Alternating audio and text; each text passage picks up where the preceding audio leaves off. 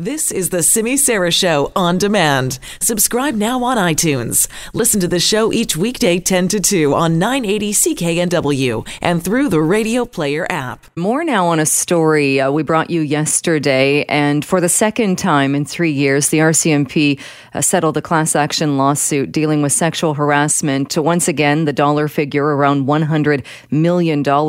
Lead counsel for the plaintiffs in this case, Angela Besflug, was on the show with us yesterday afternoon and talked about the complainants, the women in this particular case, and how brave they were in coming forward. Historically, the RCMP was a workplace rife with gender-based harassment. It definitely is a changing organization now, but I think for years, women had to endure unacceptable behavior, whether it was sexual comments or sexual touching. The latest settlement covers 41,000 women who were civilian employees with the force, similar to the $100 million settlement reached back in 2016 with female officers. And we'll still have to wait and see how many people come forward and make claims under that. It still needs official approval as well. But we will follow up on that coming up in the future weeks and months. Let's now, though, check in with former RCMP spokesperson Catherine Galliford. Catherine Galliford filed a lawsuit claiming that multiple members of the force sexually harassed, assaulted, and intimidated her on several occasions. And she joins us now on the line. Catherine Galliford, thank you so much for being with us. You're very welcome. Thank you for having me. What was your first reaction when you heard that another case, the civil case, had been settled with the $100 million figure? I was quite shocked to hear that there was a second class action with regard to the women. Because I thought the initial class action encompassed all of the female employees of the RCMP, regardless of whatever job there was. So I was somewhat surprised to hear that there was a second class action, but I'm also happy to hear that those cases have also been recognized.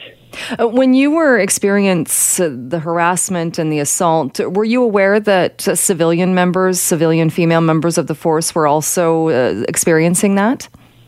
Oh, absolutely. That was very common. But I do know in the first class action, they did recognize civilian members with the rank, the title of civilian members. Now, having said that, there were many women who were working in the RCMP offices and buildings and different units on different contracts and as volunteers. So they weren't actually given the rank of civilian member. That's an actual rank in the RCMP. But they were civilians who were working for the RCMP. All right. Do you think that, or do you agree with the statement? And when we were chatting with Angela Besflug yesterday, she said she does believe that the culture is changing and that things are getting better at the RCMP. I know that you're now out of the force, but do you see that or do you hear that? Well, I still talk to a lot of people who have been working within the force for many decades now, and a lot of people who are just starting up their careers with the RCMP. And I guess it depends on who you talk to and where those people are. I've very briefly at one point spoken with Commissioner Lucky, and she has very high hopes for what she feels she can do to make positive changes within the RCMP. I've spoken to many young, up-and-coming young members who feel very positive about their futures in the RCMP. And of course, I've spoken with many members who have 15 to 25, 30 years of service, and they are telling me that nothing has changed. So I think it depends on your experiences that you have within the RCMP, what you are seeing change, and what can be done better. Do you think there's a change in being able to report it? In that when this was happening to you, from everything that I've read and seen, it seems like if you reported it, it made things worse. Do you think that there is a shift now that reporting it actually leads to some kind of action? No.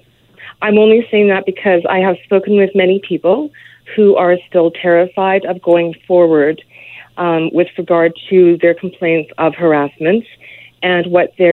Shipping can make or break a sale, so optimize how you ship your orders with ShipStation. They make it easy to automate and manage orders no matter how big your business grows. And they might even be able to help reduce shipping and warehouse costs. So optimize and keep up your momentum for growth with ShipStation. Sign up for your free 60-day trial now at ShipStation.com and use the code POD. That's ShipStation.com with the code POD. What they're choosing to do is not say anything to anybody, or they are finding their own legal counsel who will help them. Which is, I suppose, what we'll be looking at now, because in this latest case that was settled, there's now that opportunity for people to come forward, for women to come forward. But if there's still that fear, then what's the point really in doing this if women are still afraid to come forward? There still is that fear, which is unfortunate. And what I've said in the past is that the one piece of the puzzle that's missing is accountability for the offenders. And until the victims and potential victims and witnesses to harassment start seeing the offender being held accountable, nothing will change. And we touched on that with the lawyer yesterday, with Angela Besflug, and she said the door is still open, or the possibility is still there of criminal action, and that this was a civil case, but there is the possibility of criminal action. Do you think that this could help if somebody wanted to bring that forward? Oh, absolutely, 100%. That's one of the things, that's one of the pieces of the puzzle that has been missing in the past. We aren't seeing criminal charges being laid where criminal charges should be laid. We would normally charge members of the general public for some of the things that happened to me and some of the things that have happened to some of my colleagues and friends. But that's part of what's missing, is the criminal code charges are not being laid. And why is that, do you think? Because the RCMP wants to keep it in-house. They don't want their dirty laundry aired in public. Traditionally, that has been part of the problem with the RCMP. They try too hard to keep everything in-house. They want the public perception of the RCMP to be the pristine Royal Canadian Mounted Police. But now what's happening is that people are becoming more and more knowledgeable of their own rights, and they're taking their best interests out of the RCMP and going to lawyers, and they want to see criminal code charges laid because of what's happened to them. And you make an interesting point in that what was missing even yesterday while we were talking about this settlement was the perpetrators. And there was no mention of what has happened. Has there been discipline? Have there been dismissals? How has the RCMP dealt with this? Are you able to even, judge, based on your case, put a number out there? Because one of the big questions, too, is how many perpetrators are we talking about? Was it a few men doing this? Was it widespread throughout the force? So do we even have an idea on the number? No, and that's unfortunate because we don't. Because the perpetrators are generally transferred, or if they do have enough time to retire with full pension, they're gently asked to retire. So no, I don't think we have any idea of how many perpetrators are within the RCMP. And my concern is when one perpetrator gets away with one offense, how many more is that same individual, that perpetrator, going to get away with? Because is that person going to become a habitual perpetrator? There was a case just recently as well, and keeping in mind that this settlement goes back to, I think, was it 2006 or 2008? And with the talk of people hoping that there has been a change in culture, or even some saying that there has been, there was a case in 2017 of an officer in West Kelowna who was questioning a 17-year-old girl who was in care who said that she had been sexually assaulted. And I don't know if you saw that case, but it made news because the video was released. The questions were absolutely horrific, what he was asking her about whether she enjoyed it or her sexual history. It was something that horrified so many people. That's happening in 2017. And the RCMP didn't even come out and say that was wrong. They said they couldn't talk about it for privacy, but didn't come out saying absolutely this was the wrong thing to do. If they can't even come out and say that was wrong, what kind of faith do we have that they are going to change the culture and are going to come out and say it's wrong for our members to do this? Well, I personally don't have a lot of faith that they are going to change enough to start holding people accountable and being transparent.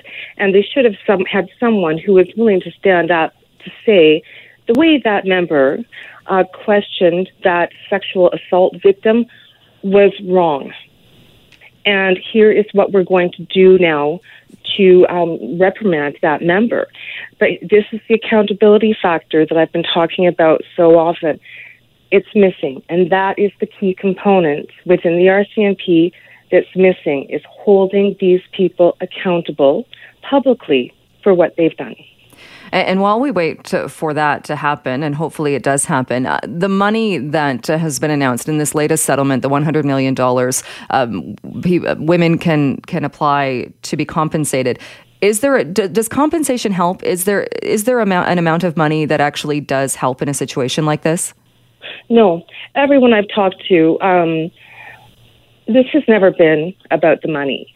What this is about is having some kind of validation that if you ask any single one of those victims who are part of these two class action settlements, I have no doubt in my mind that they would tell you they want their day in court. They don't care about the money. They want their day in court. And I've heard many people call the money that is going toward the class action victims, they're calling it hush money, because the RCMP does not want the public to hear he had to endure. All right. We will leave it there. We're out of time. Catherine Galliford, thank you so much for spending some time with us today. Appreciate it. You're very welcome. Take care. All right. Catherine Galliford is former RCMP spokesperson. She was also one of the leads in the previous settlement back in 2016.